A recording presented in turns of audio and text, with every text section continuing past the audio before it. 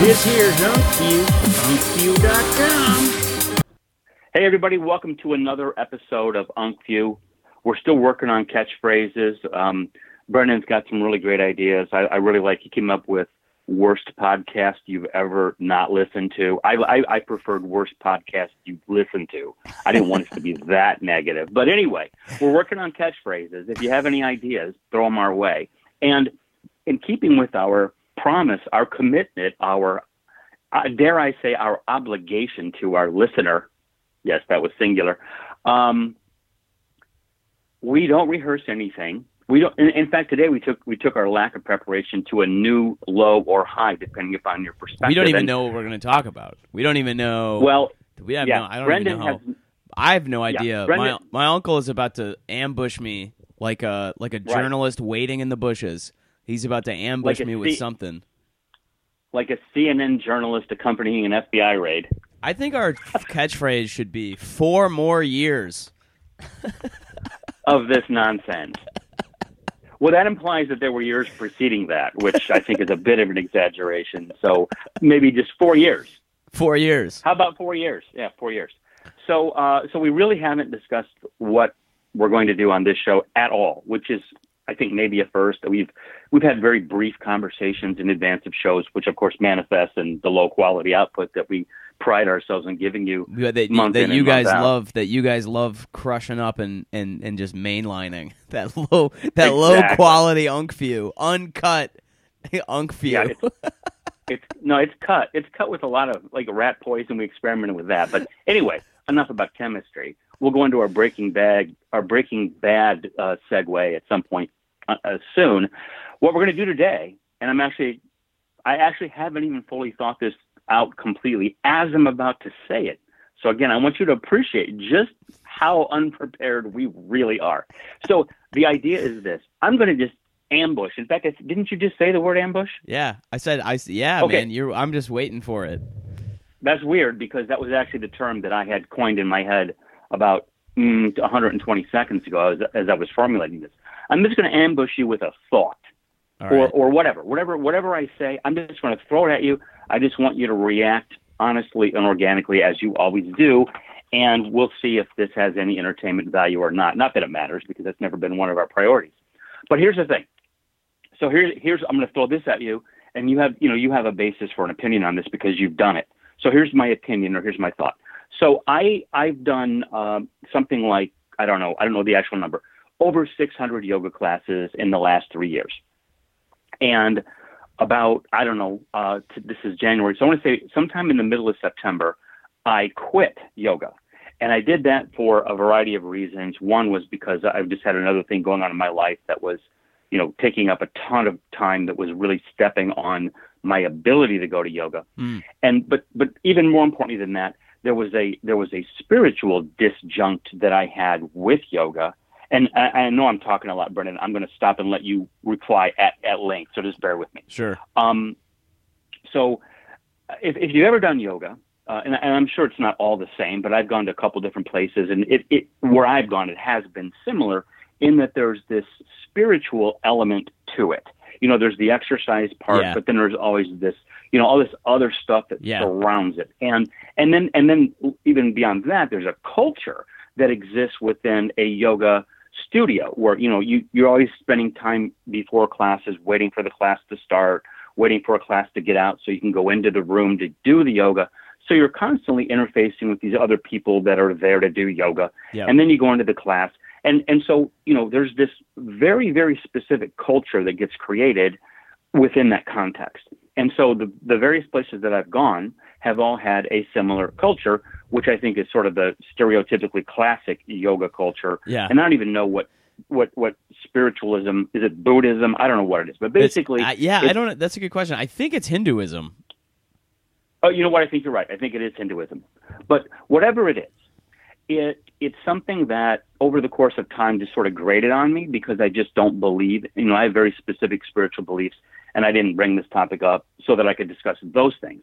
I'm just saying what I believe in is Christianity, and Christianity and that are not the same.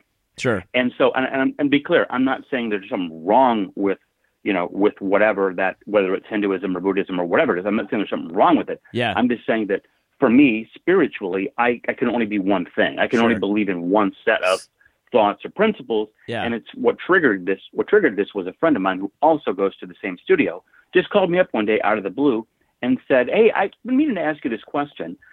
I'm just curious because I know how spiritual you are. How do you reconcile the spiritual beliefs that you hold with what you experience when you go to that studio?" Yeah, that's a good question. And we had a long conversation, and at the end of it, I was kind of disturbed because basically, and he was very subtle. He was very gracious. He wasn't like, calling me a hypocrite or anything. He was just genuinely curious. And so at the end of that call, I hung up, and it just started nagging me because I'd already had those thoughts on my own. And the fact that he brought them up just, shone a magnifying glass on that whole thing. Yeah. And so for me, that was really one of the reasons I just wanted to get away from that conflict, because every time, and where this manifests most is when the classes start and when they end. Like there's 5 minutes or not, that's not a set number, but generally speaking, there's an intro to the class where you're just kind of laying there in some, very comfortable position, and the instructor is just saying some stuff. Yeah. And oftentimes it relates to this, we're one with the universe, and it's kind of like just generic, like I go to yoga all the time, and depending on the instructor, sometimes it's nothing. Sometimes the instructors just come in and go, "Thanks for coming to practice, and here's what we're gonna do today. If you have an intention, let's think about it." And sometimes they come in and they talk about like, our yogic training tells us that we are actually resonating with the universe at any given time, and it's some like kind of generic bullshit. Like, I hate to say that it's bullshit because my girlfriend, Gloria teaches yoga, but I talk with her about this a lot where I'm like, people start talking about this stuff and it takes me right out of the class because I'm like, there's no, like, you don't know this. You don't know any of this crap. Like, where did this even come from? Like, they can't cite any source that they're like, it's just this generic, new agey abstraction, and like, everything is one, and we're all vibrations and energy, and like things like that. It's just, there's something about it where it just doesn't, it feels like it doesn't relate to any real thing in your real life. And like, like, yoga is in the tradition of this thing in China called Qigong, Qigong, Qigong, and it means moving meditation. So it's the same thing, like Tai Chi is Qigong, different bits of Kung Fu are like Qigong, yoga is Qigong. It's all the same kind of idea, which is that you're moving your body, you're keeping your body healthy, but you're meditating while you're doing it. That's the idea. There's two types of meditation. One is just sitting on the floor, the other one is moving. And so there's something about that where it's like, there's like a spiritual element to it, I guess, in the sense that like, prayer is a form of meditation. It's a very specific form of meditation.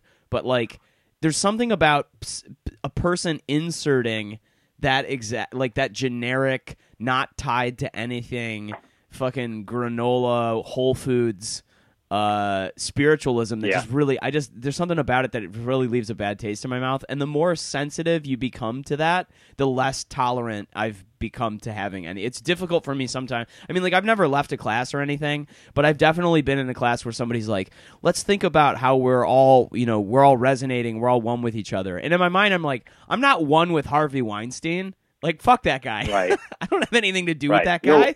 You're way worse. You're way worse.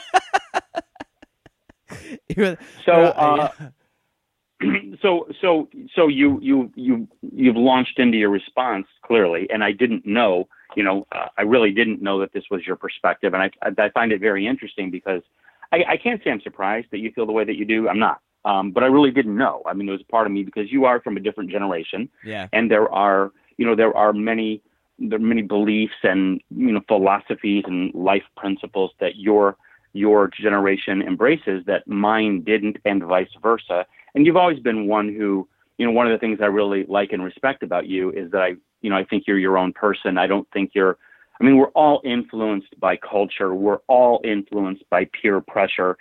All of us, even those who think we aren't. Yeah. But I would rate you as, on a scale of say 1 to 10, where 10 is completely impervious to any influences of that nature, and 1 is somebody that just goes with whatever they're told.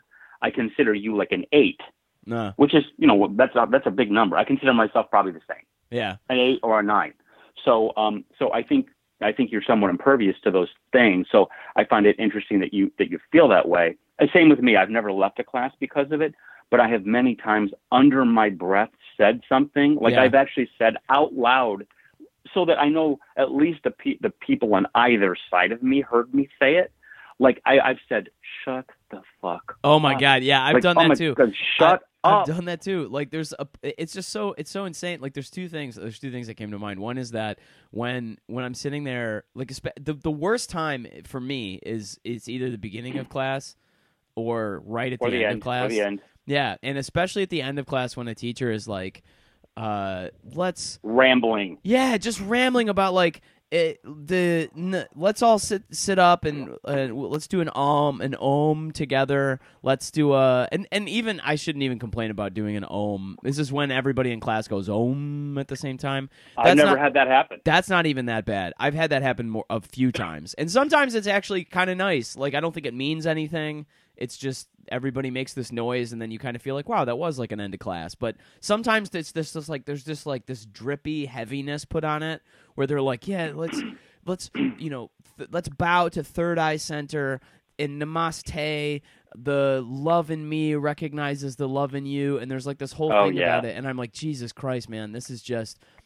Like I don't know if you do this, but a lot of yoga classes I go to practice getting into like fetal pose at the end of class, and they're like right after you do savasana, they're like, let's get into fetal pose. I never do that. I feel really weird about doing that every time I do it. I'm like I don't do it anymore. There's something about that whole experience that just feels weird and uncomfortable to me. Dude, this is really weird because I swear to God, I'm not making this up. I never do that either. And it's always a part of the class. That is always the end. It's Shavasana, which for those who've never done yoga, Shavasana just means you're basically laying flat on your back with your feet sort of pointed at the corners of your mat. So your legs are slightly spread and your arms are sort of at your side. And just like you're just laying on your back. Yeah. And then, as Brendan just said, they typically ask you to go into the fetal pose where you turn on your side in a fetal position. And that's the last thing that you do. And then they tell you to sit up, and then they go into some, spiel about the whatever in me recognizes the whatever in you. But it's so weird because I probably did it, like the first 20 times I was in a class. And then I just stopped because it just felt weird to me. Plus, it's actually an awkward physical move. Like when you go from a fetal position to sitting up, there's something about that transition that's just not comfortable for me. It actually hurts my back a little bit. Yep. But that's so this entire segment, I don't know what to think of it because we're in such lockstep that no spark. Well, here's what I think. Let me toss this out here because I've thought a lot about this actually because this has been really because You've Gloria thought a lot about this. Gloria and I talk about this all the time because she also hates instructors who do this kind of shit. Like, and the worst. And if you missed it a few minutes ago, Brendan said Gloria teaches. Gloria is his longtime partner, and she is a yoga instructor. And if you ever met her or if you ever meet her, you'll see that she just looks the part. She's in great shape. She looks like a yoga person, and that's a compliment. Yeah, she does. I mean, she'll do more than one yoga class a day. She'll take one, and then she'll teach mostly more than one class a day. So she's at a minimum, she'll take one and then teach one like every day. And she's in like a really long-term, very high-level yoga instructor program right now, even though she's already been through like 5 of them. It's just like that's her passion, that's what she does. But she's also similar. Like there's something about that kind of thing that takes me out of class and makes me feel kind of weird and uncomfortable.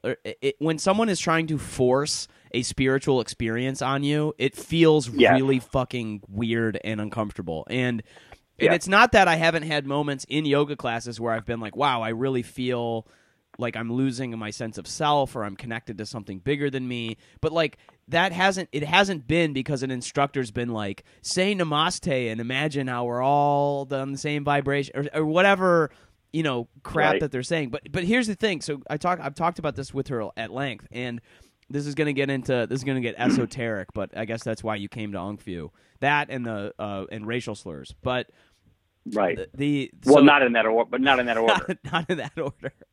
But like here's what I think. So have you ever heard of the Myers-Briggs MBTI, the Myers-Briggs type indicator personality test? Yeah.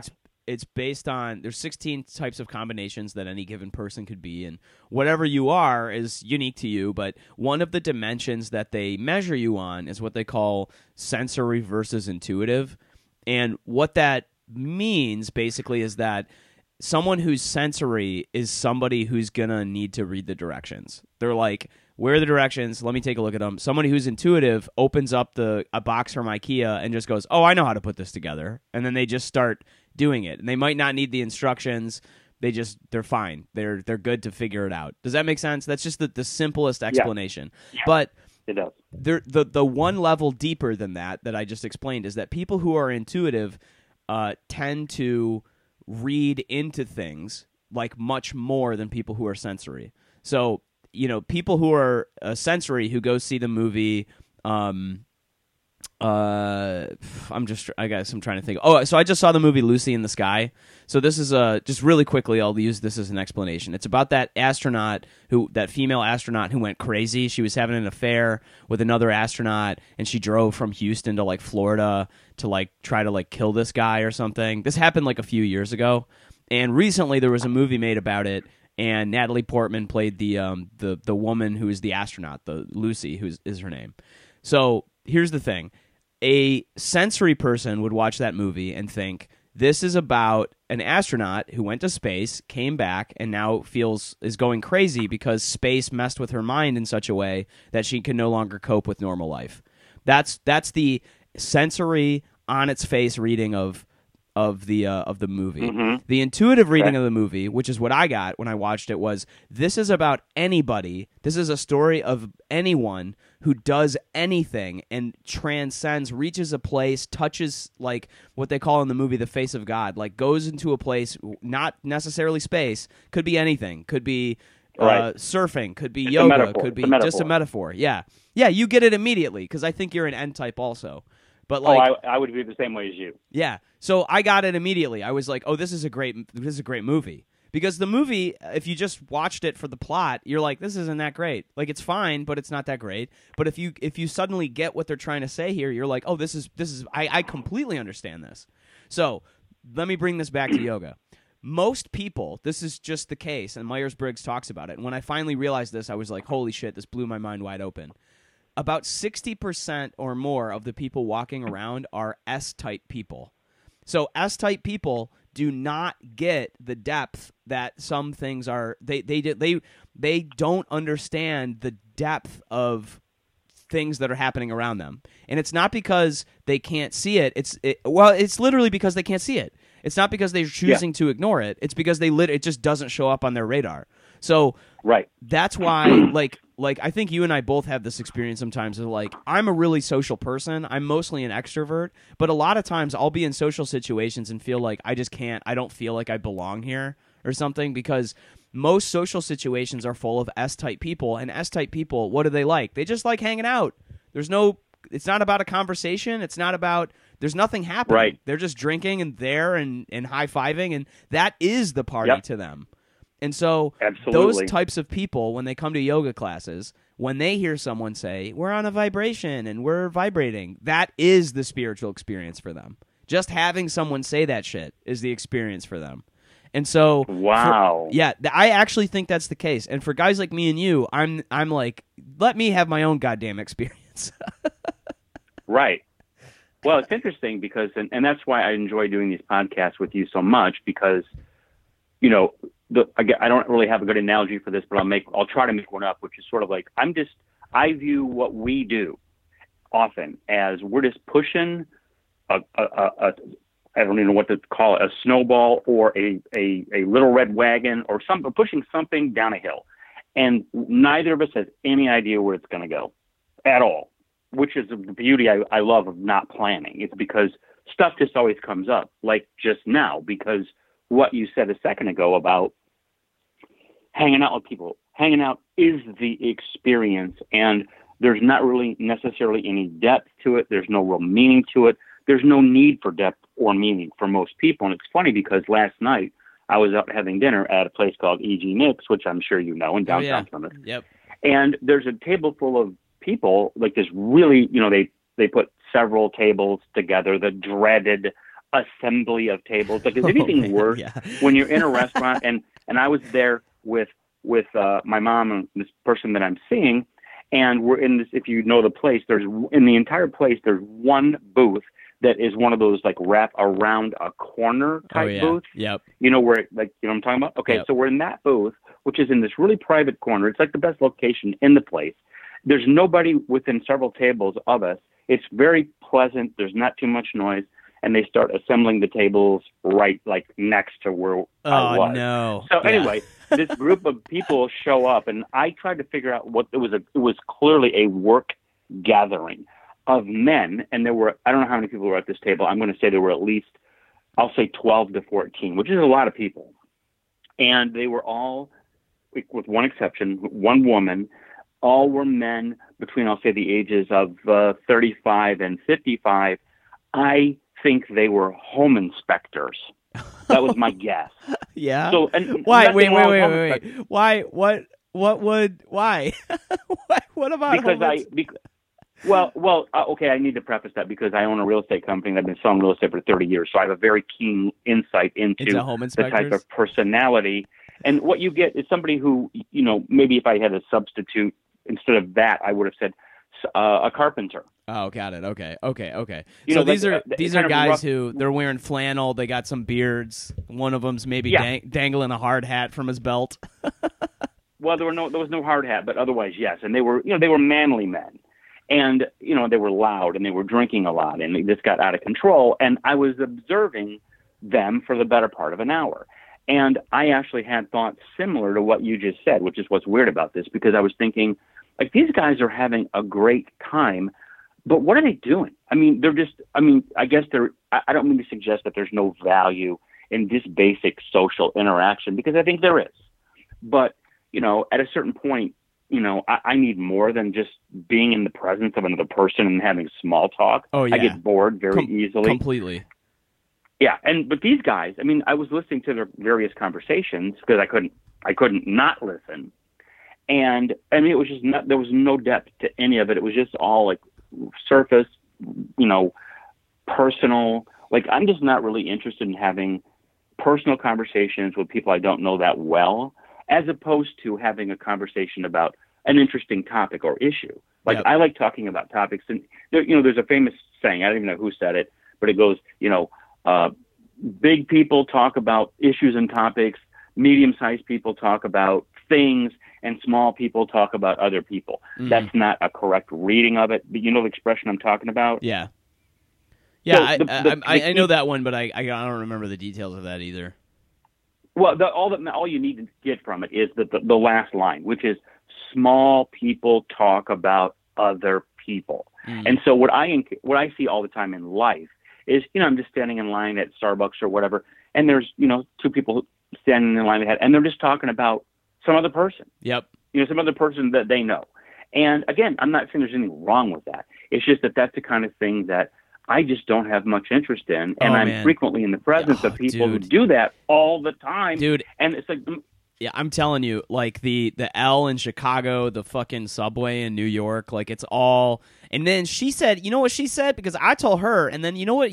I can't believe it, because when I told her this... Oh, my God. Then and you're like, oh my God, dude. And...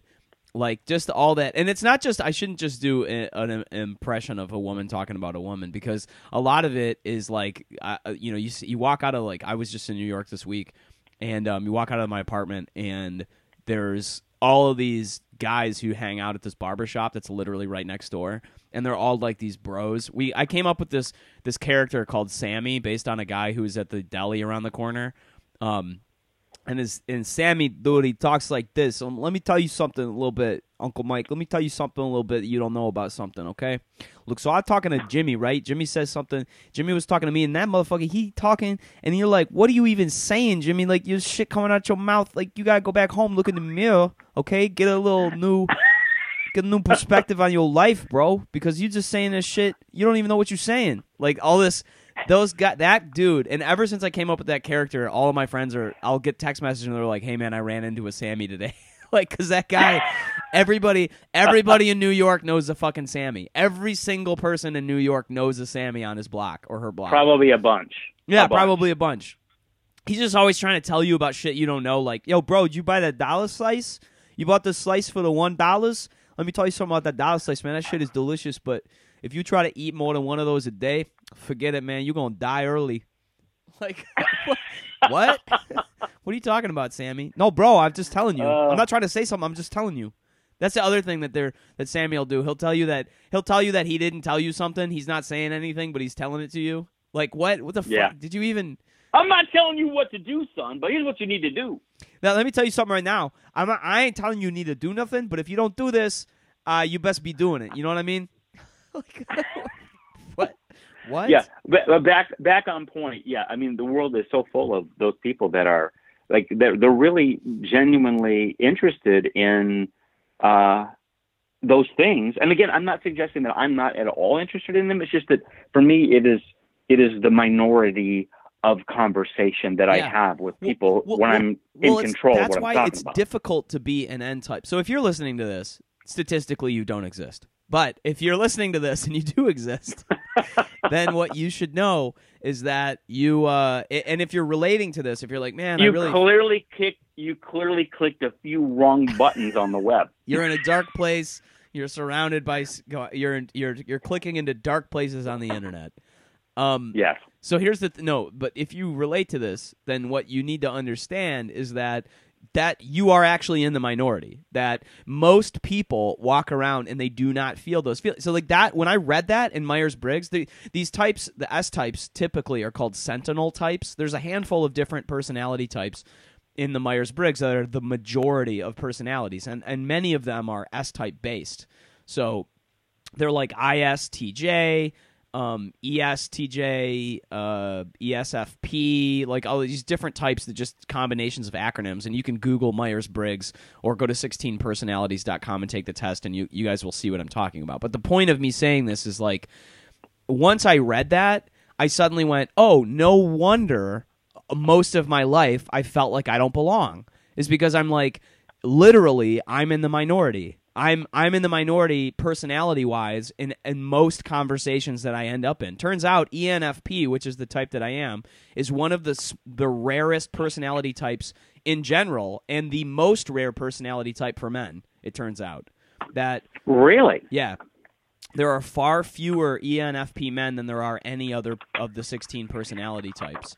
And then I'm like, oh, no wonder I felt that way my whole life. Like, it just explained that to me so quickly that I suddenly felt absolved of this strange feeling of, like, why don't I fit in, or how come I'm like, what am I doing wrong? And it's like, oh, you're not doing anything wrong. You just are a type of person that there aren't very many of you, and that's why, like, I'll have these friends that I've been friends with for such a long time, guys that, like, you've met before, like Chuck Kovalik and Joe Nelson and people like this, and it's because those are the other rare personality types that my type gets along with really well. And just naturally. Otherwise, it feels like a lot of work. Like, dating is a fucking nightmare, I learned, for me. And it's weird because Same here. Because most women who I will meet will have trouble understanding what I'm trying to say. And here's the other flip side of what I've learned, is that I'm too emotional for them, which is like most women want to be the personality couple like model that we have in our minds for how a couple is supposed to be is, oh, the woman is emotional, the man is stoic. And I'm not that way. I just am not. And it doesn't mean that I'm like freaking out or I'm, having like emotional problems. It just means like I'm not afraid to tell you how I feel, and I'll say it directly. And and in both ways, like when people hear that, they think I'm like talking about like, oh, I'm fucking pissed off at you, Gloria, or something like that. But more often than not, I'm just saying like, wow, I'm feeling so much love for you today. Like I just feel like I'm like overwhelmed by it. A lot of women, I think, can't actually handle that level of direct communication from men.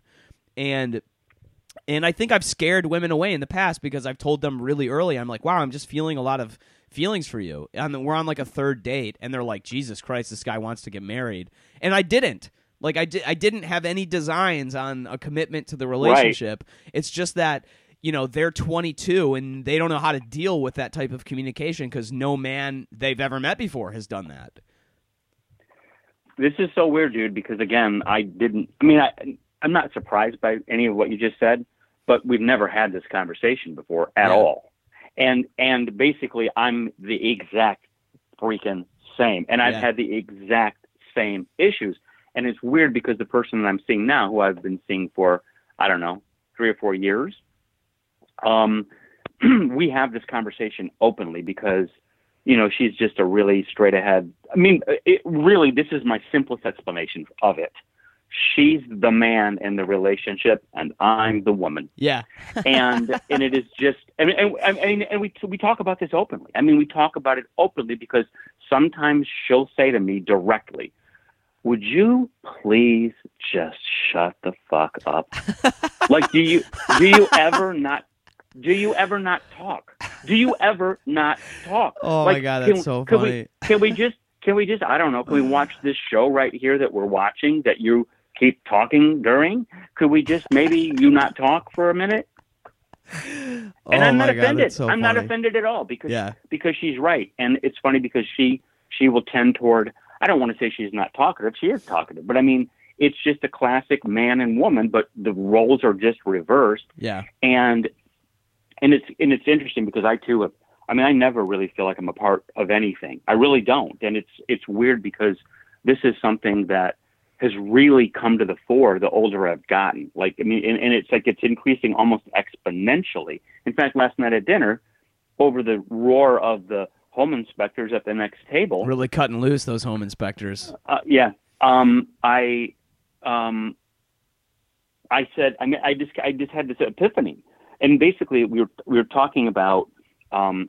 I'll skip the intro to this, but basically I was talking about what it was like in my earliest memories of my childhood, and I grew up in a really small town in Indiana called Mooresville, which is located like 15 miles outside of Indianapolis. But me, as a 6-year-old, it felt like I was 100 miles from civilization because, nobody took me to the city ever or anything like that. But so I grew up in this little neighborhood, and it was on this oval-shaped drive that was my entire social, universe. Yeah, that was your whole world. My whole world existed on this street. And you want to talk about just how the world has changed. I mean, it's crazy because I sat there last night at dinner, and keep in mind, I moved away from there when I was 10 years old. So this is a while ago that I'm talking about. And I was able, and my memory, I don't think is that good. I was able to go around I was able in my mind to go around that street and rattle off the names of the people that lived in those houses. And I didn't do it with 100% accuracy, but I did it with probably 80% accuracy. And when I was done with it, I was stunned. Like, did I really remember that? But none of that's my point. Here's my point. So at age, let's say 5 or 6, at age 6, I had an established social network that consisted of not just the children that lived in those homes, but also their parents. So like I'm talking probably a good 40 to 50 people that I remembered specifically from being like 6 or 7 or 8, whatever I was. Okay. And here's the punchline. I had more friends at age 6 than I do today. And when I say more, I mean by a crazy factor. By an order of magnitude. Yeah. Oh, yeah. I mean, let's say I had 40 friends then. I have 2 or 3 now. Now, of course, that depends on how you define a friend. But sure. I'm saying my definition for this for purposes of what I'm saying now would be somebody that I see regularly and that I enjoy and that I spend, some level of, time with and I have social interaction with.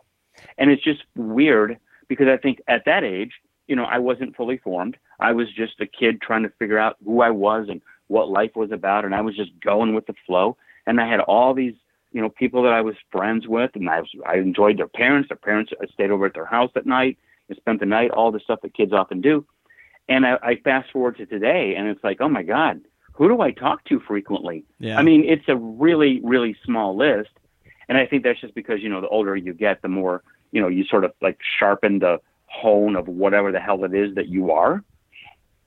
And so I look forward to, it's interesting because, again, I didn't know much of this about you.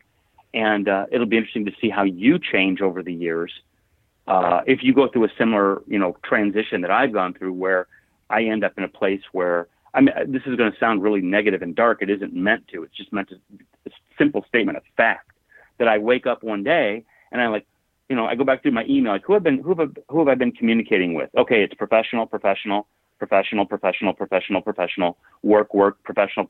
It's all work related. Yeah. There's almost nothing anywhere that's personal. Yeah, it's funny. I had the same thought recently because I was thinking about it. Like probably my best friend William Batiste III, who we've talked about. He's also right. the co-author. Comedian. Comedian, co-author of the book that I have coming out soon. That he just moved to France. He just moved to the south of France. He's going to be there for the next few months, and then he's moving to Aix-en-Provence, which is the biggest city in Provence in the south of France. And then he's moving to Paris, and he's probably going to be gone for a year, probably 9 months to a year. And just Why a similar, well, because I talked him into it. If I'm being totally honest, he really, yeah, he wanted to move. So he is a British citizen. He's honest to goodness, he's like the most interesting person. He's a dude. This is true. He's half Indian, half black, born in Britain, raised in Indonesia, but he's a U.S. citizen and he went to school in Texas. So he has a Texas accent. What? Yeah. What? Yeah. His dad Wow. his dad is a Vietnam veteran from St. Louis who became the general counsel to one of the largest petroleum companies on the planet. And his dad's black. His mom is from Indonesia. They met in the UK, and his dad just knew as soon as he met his mom that he was like, I have to marry this woman. And Bill's had a very unique life. He was raised in Hong Kong, not Indonesia, but his family's in Indonesia, and he has a slight Texas accent because he finally finished high school and then went to college in Texas. And it's just interesting. He's lived in London. He went to the London School of Economics for a little while. And wow, yeah, he also went there. He's a lawyer. He went to Kent. I met him when he was doing comedy and going to Kent College here in Chicago. He's an intellectual property lawyer, and he is currently an intellectual property lawyer. Yeah, he's not really practicing, but he has a JD and has passed the bar and knows quite a bit about it. But he hasn't practiced law before professionally. He's written he has 70,000 followers on Quora. He and I wrote this book. He put together an online course about it's a frame control masterclass that I would encourage anybody. It would take the rest of this podcast to talk about what frame control is, but it's a very important concept for lawyers and for negotiators and for comedians and for people who have to control a social interaction without coercion, basically. It's just a really important concept for those things. And he created this very deep online course about it that he's releasing soon. So that's basically what he does. And anyway, so you convinced him to go to live in France. Yeah, because he was telling me, he was like, I want to go back to, he goes, I'm tired of living in New York. And he had this philosophy where he was like, if you don't know why you should live in New York, then you shouldn't live in New York. It's just too expensive. There's too much going on. It's just too ridiculous. All of this stuff. And so he ends up saying he wants to move back to London. And what I convinced him of was why he should move to France. And just this is part of the reason why I moved back to France is I think that that culture forces you, if you're someone like me or like him or probably like you, Uncle Mike, who the tool you use the most to navigate life is language. And you can convince people of things, you can convince yourself of things, you can explain things away, you can navigate the difficult waters of social interaction through the use of language. And when you deprive yourself of that number one tool, you suddenly exist in an environment where you have to rely on other things that you've never had to rely on before. And that's part of what... That is such a cool and original thought. Thanks, man. It's like how it really is. It really is. It's like how, if you blind people can listen to podcasts at 6x speed and still comprehend what's being said. Like it forces your brain to use parts of itself that you don't never normally use in your daily life. And so, and at least that's what I learned when I was in France. And you have to learn the language. You have to communicate with people. I mean, like, I was working remotely when I was living in France in 2013, and my computer died. The one thing that I had to rely on for income died. And and what do you do then? Like, you just better learn how to go communicate with the people at the Apple Store. The Apple Store wouldn't give me another computer, nor would they fix it. I had to go to a third party and describe to them what the problem was in French, which I somehow did. And they gave me a replacement computer. I mean, like, you have to rely on the kindness of others. You have to, you're suddenly in a different environment that you have to navigate differently. And you become a different person because the movement, because actions become identity, you have to necessarily perform different actions. So you become a different person. You're just a different you. And so what I told Bill was, look, if you go back to London, you're going to be the same you as you were in London. You're going to be different by a matter of degree. But if you go to France, you're going to become different by a matter of kind. And you're just going to become a different human. And when you come back, you'll be different. And so he bought into that hook, line, and sinker and ended up moving over there. But the point that I was making, this is extremely circuitous, but the point that I was making was that once he left, I used to talk to him like 2, sometimes 3 times a day on the phone because we were writing that book and just talking about all kinds of bullshit. We would record those conversations, and we're putting him. He has an online community that he sometimes releases parts of those conversations into as valuable insight for people depending on what we talk about. And so we would talk all the time, and I suddenly had like an hour or 2 of my day would free up from these conversations I had with him. And I was like, shit, man, now what do I do? And I did the same thing you did. I started thinking about it, and I'm like, fuck, I've spent all of my social energy with this one relationship. I don't even know if I have a lot of friends outside of this guy. So the last few weeks have been me reaching out to people who I know from the world of comedy who I see and being like, hey, do you want to hang out or go see a movie or anything? Yeah, that's interesting. I mean, going back to the primary thing, the primary, the whole primary reason for suggesting that he do what he did, like I said a minute ago, I think that's just really cool. That is, it's just a really cool original thought on your part. And how is he able to do that? I mean, is he independently wealthy? Yeah. I mean, his dad was, general counsel for the largest petroleum company on the planet for a while. I heard you say that. Money in the bank. Yeah, he can just. I mean, he didn't really even have a job this last year in New York. He made a lot of money on Bitcoin, and before it went bust, and he was like, "Yep, paid for my whole apartment for a year." Basically, that was basically how that worked out. Yeah, that's really cool. So, and when did he embark upon this? He left last Friday, a week ago today. Oh, okay. So it's just brand new. Yep. Yeah, that'll be really cool for you to, for you just to observe, and because I'm sure you're going to stay in contact with him just to see how that goes. Although the time difference probably throws a wrench into that a bit. Yeah, which I think is good actually, because it forces him to not be able to communicate with anybody over here for a bunch of hours in the morning. And and again, I mean, his primary tool is language and speaking with people, and he would just go through his phone and just call all of his friends one after the other. And there's a kind of I mean, I've been in that place too, and there's a kind of way to avoid your own mind by engaging with others like that. And I think that this puts him in a place where he has to do it. That's what I discovered when I was there. And I think that you're forced to confront thoughts that you can otherwise just kind of get away from and sit with them and think oh fuck, this is what it's like to be with myself. And do I even like who I am when I'm by myself? Maybe part of the reason that you pursued being with people so much, and I'm not saying this specifically to him, but just to me or to anybody listening, is that to anyone. Yeah, if you find yourself in this kind of position, you might ask yourself maybe part of the reason you're pursuing trying to be with other people all the time is that you actually don't deep down you actually don't like yourself, and maybe there's things that you need to think about or accept in yourself. And like, I think that's part of the reason why I had to hit the eject button back in 2012 and move to France again for a while. Well, now you've opened up another massive can of worms that we really should explore on a different podcast, because I've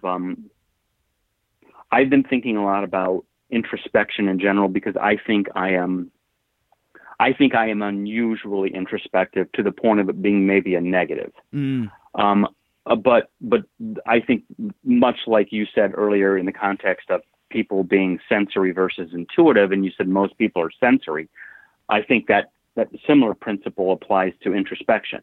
I think most people are not very introspective. I think there's a large percentage of the population that isn't introspective at all, ever. Yep. Ever.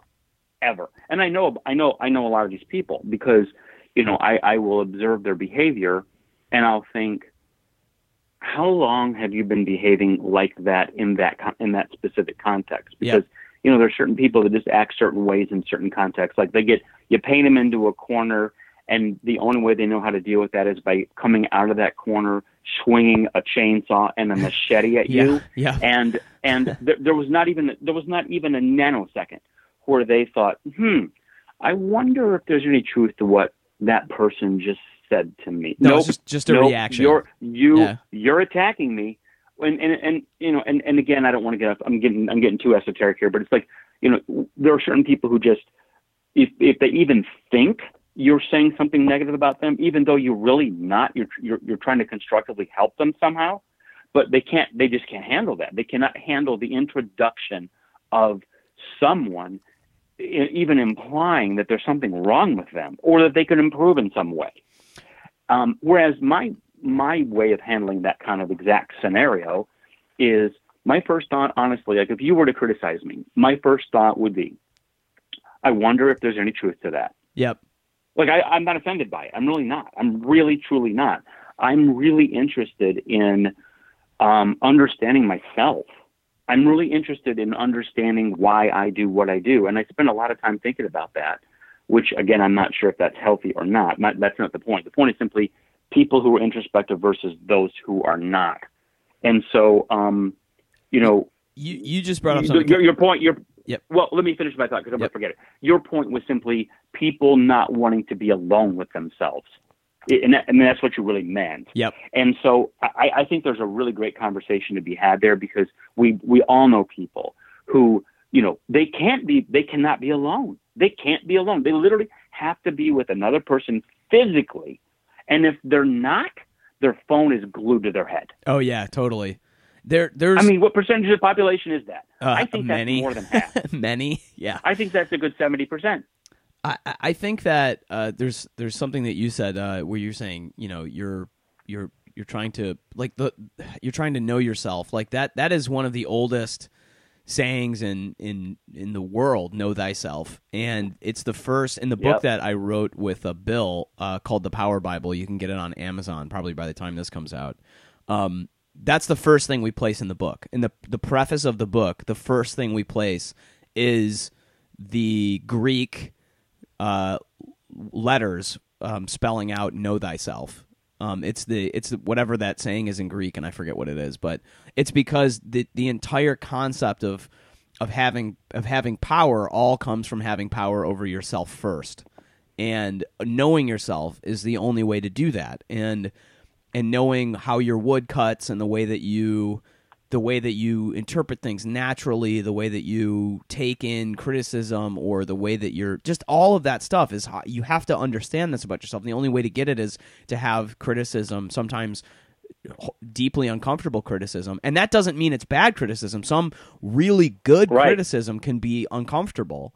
Sometimes it's hard. People say they find it difficult to take a compliment. That's you non-reacting or reacting poorly to accepting good criticism. And it's because you have a sense of self and you don't want to change that, because that sense of self has gotten you to this point and it's helped you survive. But in order to change and to do, maybe even grasp goals or hit your level of success that you want in your life, you're going to have to be a different you.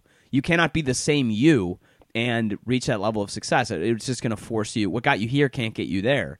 And so, you have to be able to reflect on that kind of stuff. And I think you're right. I think most people can't do that. I think most people find it very difficult to do that. But the people who I've, the last couple of years have been really kind of amazing and nuts for me in a lot of different ways. But one of the things that I've learned now, being able to navigate in circles that have people who are truly exceptionally successful.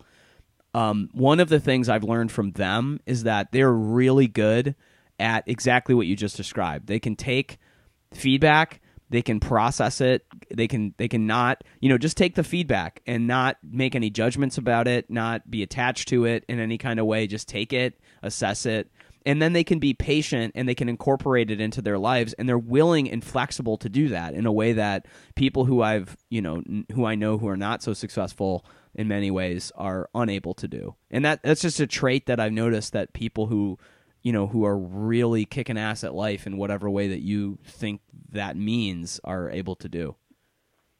Well, it's funny you say that because, as you recall, I was formerly I co-founded a business with a guy named Stefan Swanepoel, who is, without exaggeration, it's an opinion, but it really isn't an opinion, is probably the highest profile and best known and most influential single individual in the entire North American real estate industry, if not the world's real estate industry. He's just a brilliant man, and it would take me forever to recount all the things this man has accomplished. He's a New York Times best-selling author. He has produced a film that he sold at the Cannes Film Festival for like $1 million. And you have to understand, prior to that, he had no filmmaking experience whatsoever. Yeah. He's produced music that has charted in South Africa, which is where he's from. Yeah. And this guy is just a dynamo. I've never met anybody like this guy. He is just incredible. He's a guy who, whatever he does, whatever he touches turns to gold. And so one of the greatest qualities that this man possesses is he'll go into any situation, and he never tells you who he is. He never tries to impress you. I've never heard the man speak of any of his credentials himself once. I've never heard him say, "Oh, I wrote a New York Times best-selling book." I've never heard him say, "I produced a movie that I sold at the Cannes Film." He just doesn't talk about himself at all. One, I find that very interesting because to me that speaks of incredible self-confidence and security. He's just confident in who he doesn't need to impress you.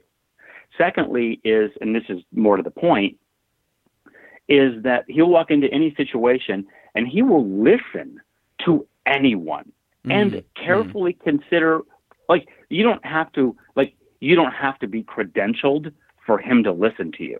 And I discovered this early on because he and I have worked on a whole bunch of different things together.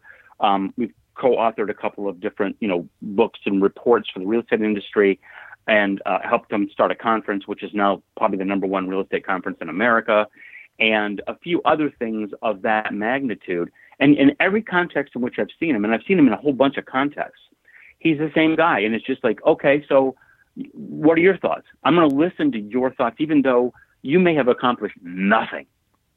I'm going to listen to you because you may have value. And I've even criticized him. I have literally, he and I we had one, what I would call real argument. And I said some things to him that were pretty harsh.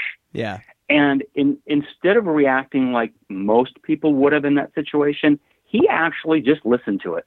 And then I'm not going to say he just said, "Oh, you're right on all those points." But the point I'm making is he didn't react negatively. He didn't turn and attack me. He just listened to what I said and he considered it. And, he sort of acknowledged a few of the things and maybe didn't acknowledge a couple of the others. But the point is, he really thought about it. I know he thought. I was just sitting across the table from him, looking at him, so I could tell. I could tell how he was reacting. And to me, that's really impressive. All that is to say, I agree with you. There's certain qualities and skills that you see in people that are really accomplished that are very, very basic skills, but yet the vast majority of the population just lacks those things. And to me, that being introspective is right near the top of that list. It really is. Like, a guy who I think is really good along all the things I just said, I believe, not that I know the guy at all, but I mean, I've seen so much of him online that I feel like I do. Gary Vaynerchuk. Oh, yeah. Like there's a guy who's constantly, introspective and, making observations about human behavior and, how to deal with people, how to run a business full of millennial employees, which, is a business that he has currently, VaynerMedia. All these different things that I just find human behavior to me is just like the most fascinating topic there is. Oh yeah. I just spend so much time thinking about it. People are endlessly fascinating, and why they make decisions in the way that they do, and all of that. There's just a lot. I just think about how constantly I would be focused on that, especially when I was younger, because I could just never understand why people did anything. Yep. Like why anybody made any decisions. Well, and to this day, all these years later, for me, if anything, those feelings are even more intensified than they were when I was younger, because, the part that confuses me the most about people is the degree to which emotions dictate their behavior. And I know we're emotional creatures. I get that, but I've always had an ability to separate my emotions. I'm not saying that I've never made an emotion based on decision, of course, or a decision based on emotion. Of course I have, but very rarely. And usually if I get upset about something, I think I'm mature enough to know that I need to calm down before I take any action. Like that's sort of, that was a major step in my growth, was getting to that place where, okay, I see I'm pissed off right now. I see I'm running on emotion. So I probably shouldn't say too much more. And I definitely shouldn't make any decisions until, a rule that I came up with a long time ago is, never reply to an email in anger. Oh yeah. And what my rule is this, and it's just amazing how radical the difference is 100% of the time. Here's my rule. I never reply to an email that angered me until the next day. Oh yeah. And just that alone, it amazes me. I'll write the email when I'm pissed. Then I'll come back to it the next morning at 5 a.m. because I'm so anxious to send it. And I'll read it. And I'll be like, oh, my God. Yeah, I don't want to say any of these things. Yeah. What? I was going to send that? Dude, oh, man, that is so... So I do that exact same thing, too, which is I'll write the email, and then I'll leave it, and then look at it again the next day. I think I probably do that because you probably told me about this. And... I've noticed the same exact thing, and it's funny because there's two things I just want to mention, and one is that I've taken that kind of further to I want to do everything, not everything, but I want to assess especially strategic things that I do in the most dispassionate way possible. And absolutely, it's amazing to me how many people are, we got to get on that. We got to do that right now. We got to blah, blah, blah. And then I think, let's just take one day. Because here's the thing. If you're in a situation in which I have a few rules. One is if you have to respond, you shouldn't respond. Like if somebody's like, you have to do this, then I'm like, then we're not going to do it because I don't want to be.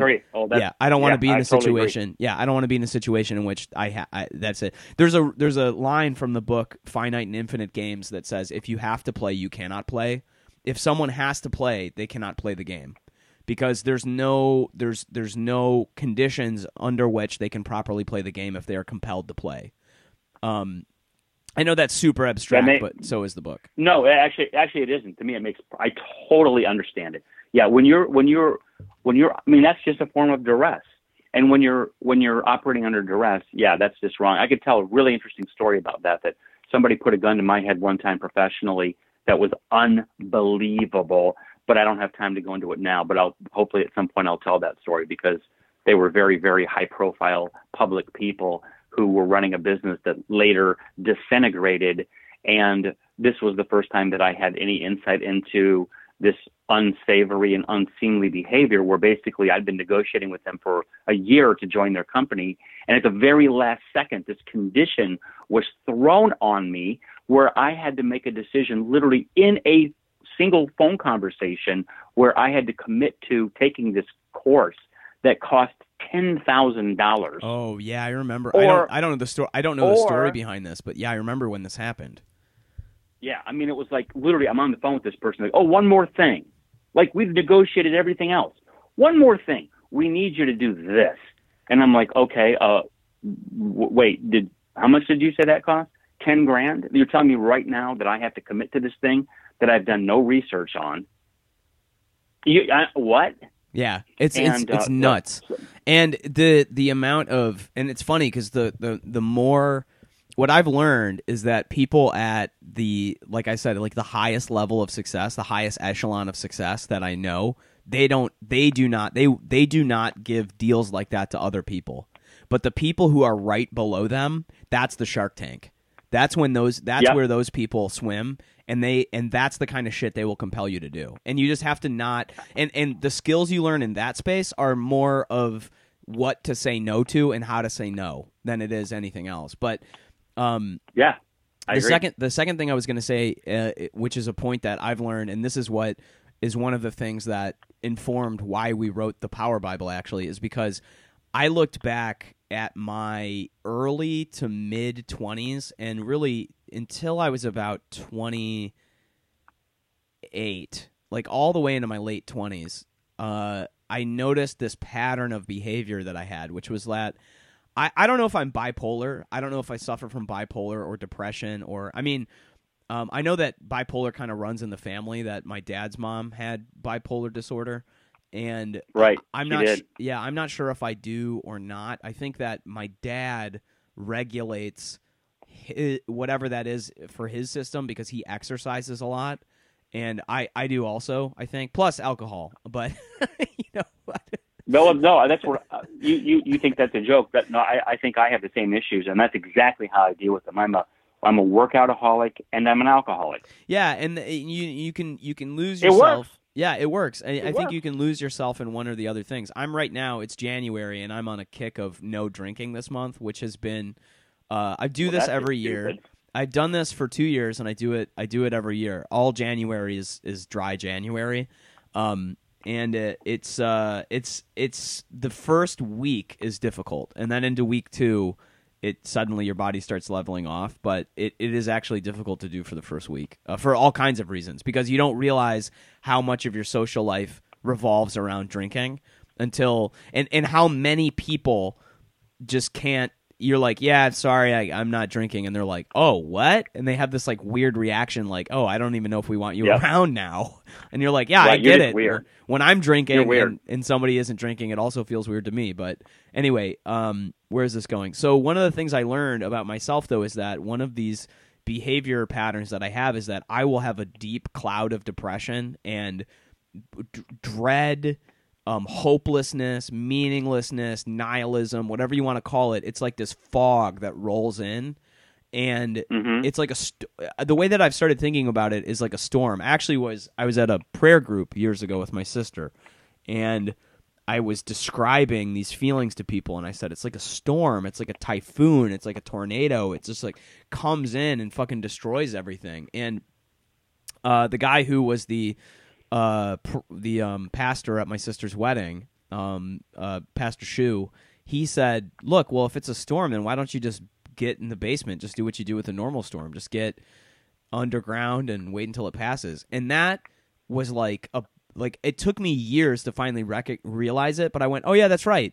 Like when I'm walking around and having those feelings now, I don't do anything. I just go, oh, this is a storm. I just got to batten down the hatches and not let this touch anything in my life until it goes away.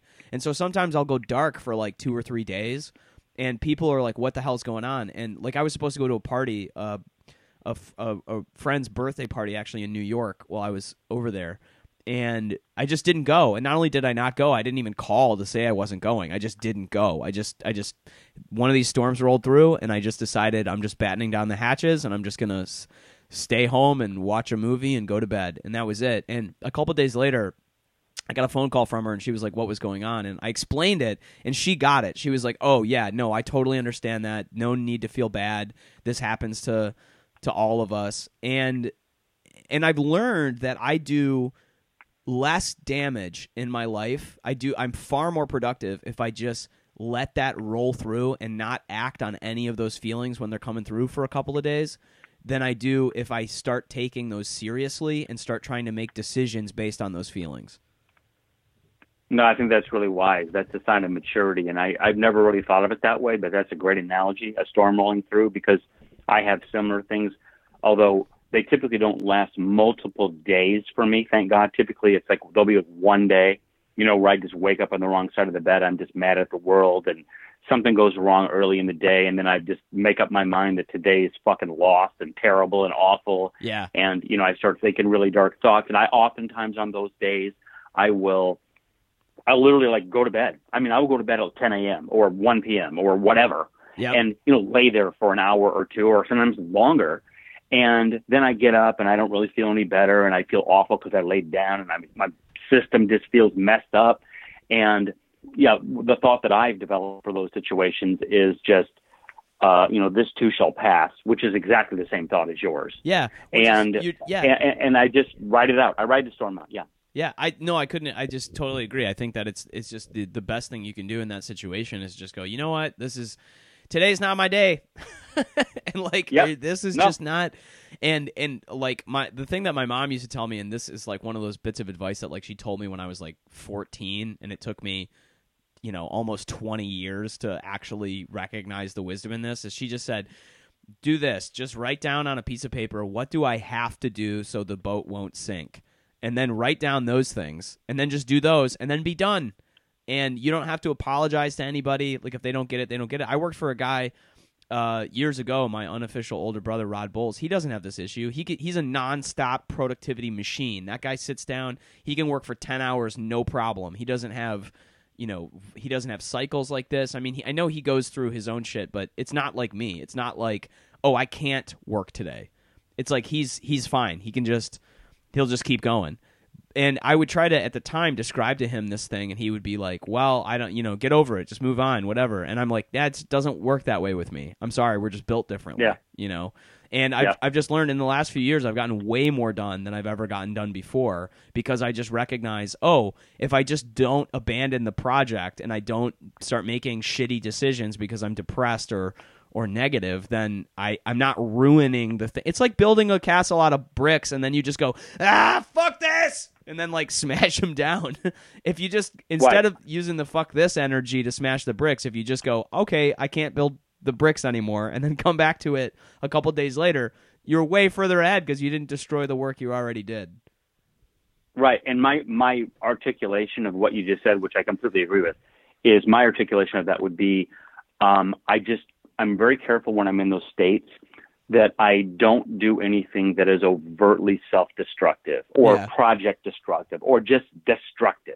Just avoid being destructive. Like, accept the fact that nothing positive is going to happen today. Just make sure nothing more negative happens today.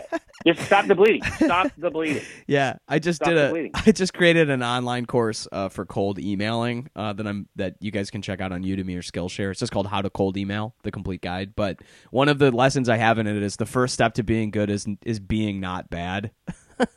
Like, if you could just avoid being bad, you've won half the game.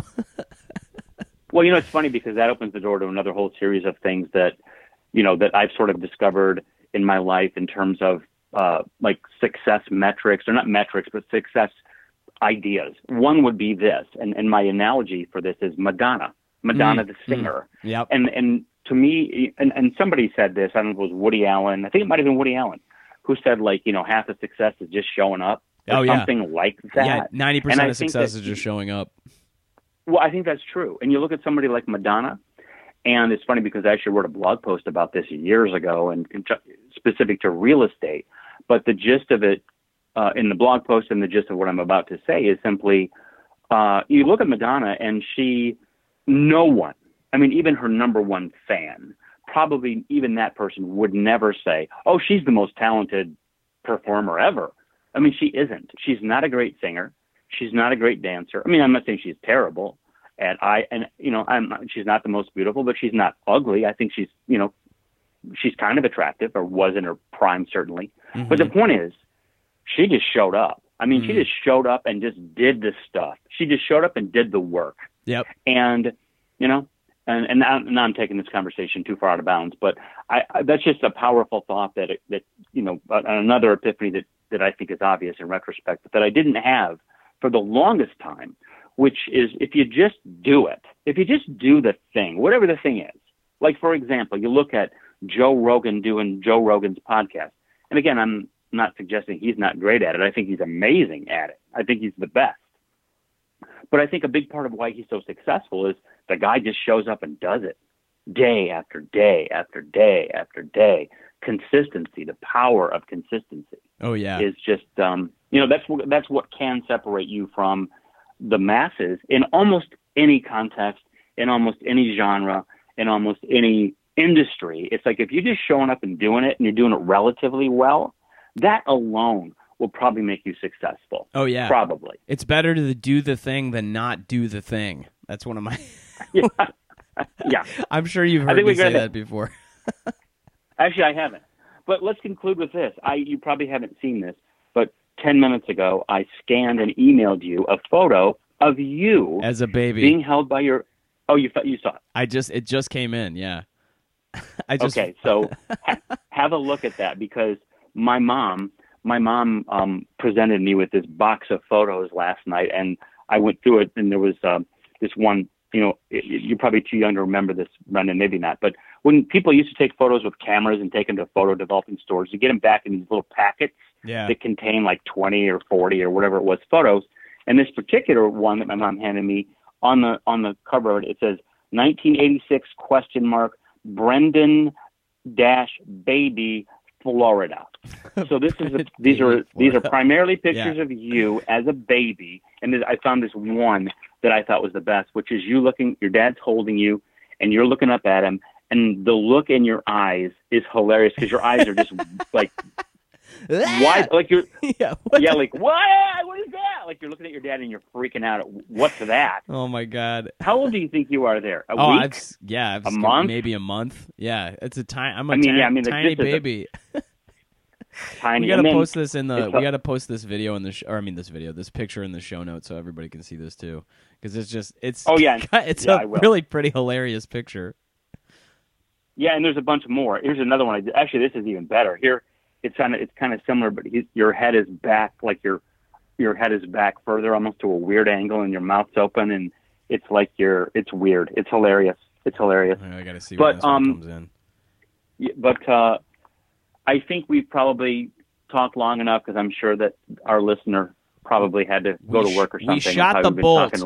Yeah, you're probably at work now. / we're laughing so hard. Have a good day, Larry. You got into a car accident. I hope that didn't happen. Yeah, but as usual, we had no plan, and you'll have to be the judge as to whether this was worth the time that you invested to listen to it. I hope it was. And thank you guys so much for listening. Why don't you sign us off? Yeah, thank you guys so much for listening, and we'll be back again soon with another episode of Onk Few. Onk Fizzle. Onk Later. Few. Bye.